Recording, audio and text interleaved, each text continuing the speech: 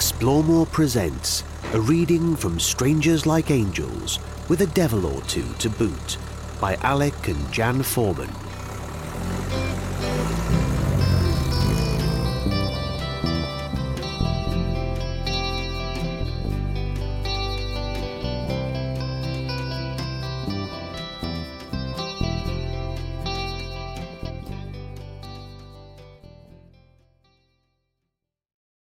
Chapter 29. Vignettes from Pakistan. 5th to the 13th of October, 1977. Pakistan. We were all set to explore our first city in Pakistan, Peshawar. I dressed up for the occasion and wore my brand spanking new dark green cotton baggy trousers, along with a suitable loose long blouse. Didn't I feel snazzy? The weather was showery, so I took an umbrella as we went for a ramble around town. The uneven edge of the road was slippery as the rain saturated the accumulated dirt and grime into a slimy gunge. Yow! I shrieked as my feet slid out from under me and I floundered splosh in a murky, oil-slicked puddle at the side of the bustling road. "What are you doing down there?" Alec laughed as he gave me a hand to pull myself up. My bottom was sopping wet, and filthy water trickled down my legs. I looked a proper Charlie. "Oh, great. I guess we'll have to go back now," I grumbled. Fortunately, we had not walked far, so I soon washed and changed, leaving my latest fashion piece soaking in a bucket. We returned to the streets of Peshawar, which throbbed with passing traffic. The buses were amazing, converted Bedford trucks, colourfully painted and decorated. Their cabs were festooned with tinsel and novelties hung from the rear-view mirrors. There were red, yellow and blue perspex windows for the passengers to look through as they sat in the back on wooden benches. We walked over the bridge that crossed the railway track and on to the town centre. There we saw a sign for an insurance agent and entered the office to buy the required third-party vehicle insurance for Pakistan. A complimentary cup of tea was part of the deal. Next, we needed to find the pharmacy to buy tablets to treat a persistent dose of dysentery. Ever since we'd eaten that birthday meal in Bandia Mir, we'd been out of sorts. Maybe we'd picked up a few intestinal worms. The chemist assured us that his recommended medication would kill and cure everything, so we gave it a go. As the rain was pelting down, we took refuge in a shoe shop stocked with handmade leather shoes, sandals and slippers. We had fun trying on the local styles. Some were comfortable and some not so. After visiting several shoe shops along the street, we made our purchase. Alec bought brown leather sandals that would be very practical, whereas I was drawn to a pair of glitzy gold thread decorated leather slippers, like a genie would wear. Typical, as I love glittery things. Our next stop was at a workshop where mechanics rebuilt engines. The men welcomed Alec's obvious interest, and on the kettle went for another cup of tea. So the day continued as we explored the fascinating town street by street and shop by shop. The next day we drove 25 miles south to Dara, an infamous town where craftsmen made weapons copied from Kalashnikovs, rifles and pistols down to pen guns. We wandered along the street, stopping to peer in the multiple workshops. Men were fashioning bullets by the hundreds. At one workshop, there was a right ingenious Heath Robinson creation. It had a big electric motor mounted on a bracket that was fixed high on a wall. It drove a set of machines, belts, pulleys and fans, all connected to one another and doing all sorts of engineering activities, including polishing the interior of rifle barrels. Every so often, a gun was fired outside towards the sky, a prospective buyer testing the goods. Bang! Bang! The sudden sound made me jump every time. We asked a craftsman the cost of his weapons, and he showed us 2 rifles, which looked similar, but varied considerably in price. Apparently, the cheaper one was more dangerous to the user than what he would be shooting at. If you had the money, you could buy whatever you wanted. We left Dara and drove 10 miles to the north, where we were stopped at a police checkpoint. On our journey down, a policeman had insisted we pay him money, but we refused and drove on. This time, a policeman put his hand into the open window of our Land Rover and grabbed our radio. Alex swiftly snatched it back. The policeman was ranting and raving, "Hashish!" So we made a quick getaway.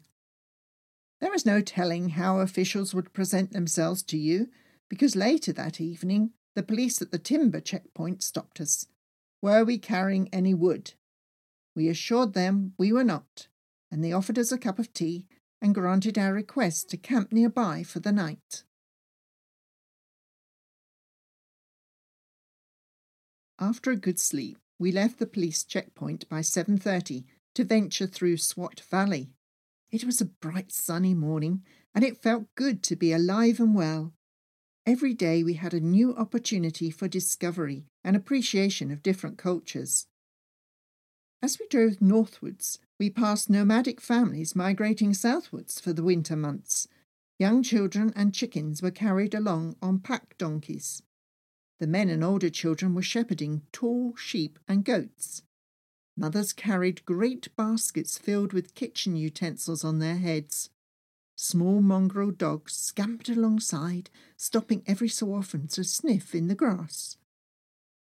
The windy road ran parallel to the rushing river of clear blue water that washed over the rocks lodged in the riverbed.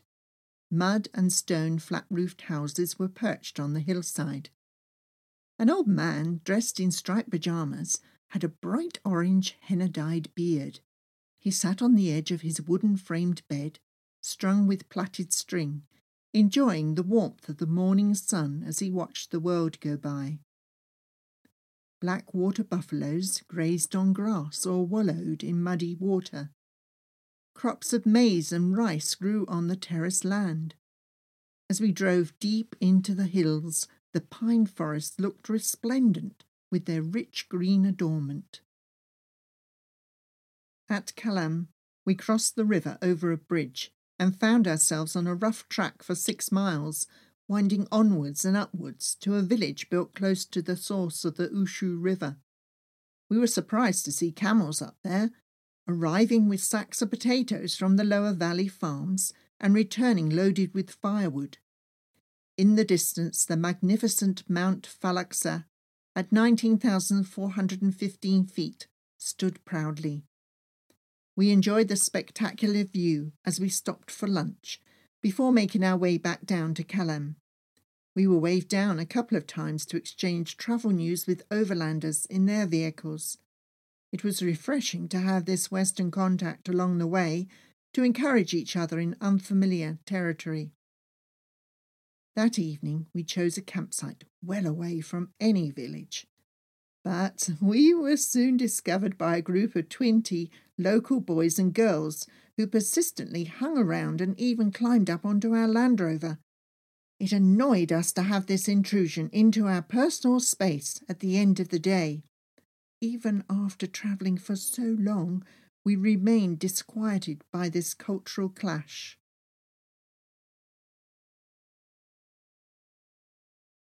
On Saturday, the 8th of October, it was 8 months since leaving England, and we had driven 26,352 miles. During that day, we drove almost 200 miles, over mountain passes and along farmed valleys. Most of the main roads were tarred, and we actually saw one being made. Humbling to see the job was all done by hand, using shovels, buckets and wheelbarrows. There was no mechanisation at all. Alongside the road under construction, several women sat cross-legged on the grass verge, with a heap of football-sized rocks on one side and a growing pile of gravel on the other. They painstakingly broke up the rocks with hammers and chisels. Their small toddlers played close by, scooping up the gravel in their pudgy hands to let it go from a height and watch the dust fly away in the breeze.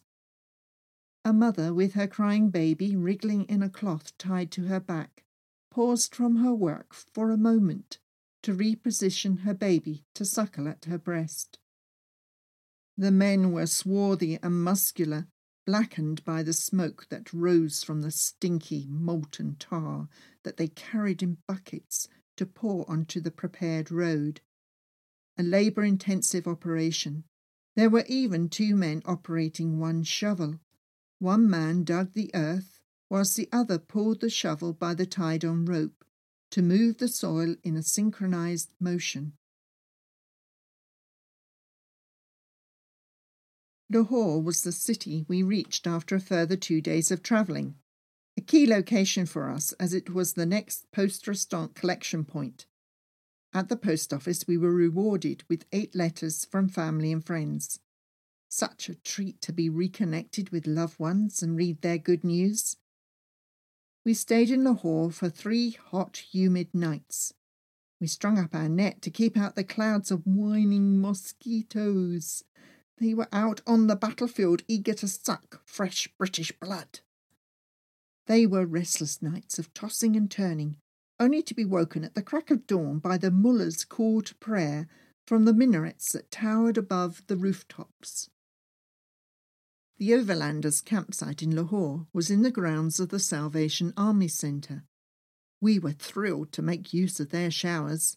It felt good to be in fresh clothes and to have clean hair, especially when a local Christian who worked at the centre invited us to his home for dinner. Early evening the man came to meet us, and we drove together in our Land Rover to his home, just 15 minutes away. We were introduced to his wife and 8 children, who all lived in a small, simply built house with an inner courtyard. For dinner we enjoyed a delicious lamb curry and rice, with bread, apples, bananas, sweets, and a choice of water, tea, or Coca-Cola to drink. Such generosity. We heard from the host about life as a Christian in that Muslim country. Apparently, if the opposing party came to power, then no new churches would be allowed, and all Christians would be required to wear a uniform. We were disturbed by this revelation, as we had never really thought about the life of Christians in other countries. Our own faith and understanding of the church was in its infancy. We exchanged addresses and photographs and hoped to keep in contact with the family. Back at the campsite, we found that Jean-Luc and Martine had arrived a day earlier than expected and before we had all reached Amritsar. We exchanged news of one another's adventures during our time apart and planned for the journey to come. Before retiring to bed, Alec and I pored over the map of India and were full of wonder and anticipation of what we might see and experience there. We checked that all the official documents were in order and then reckoned up our foreign cash and travellers' cheques for declaration at the customs post the next day. Total distance driven, 26,866 miles.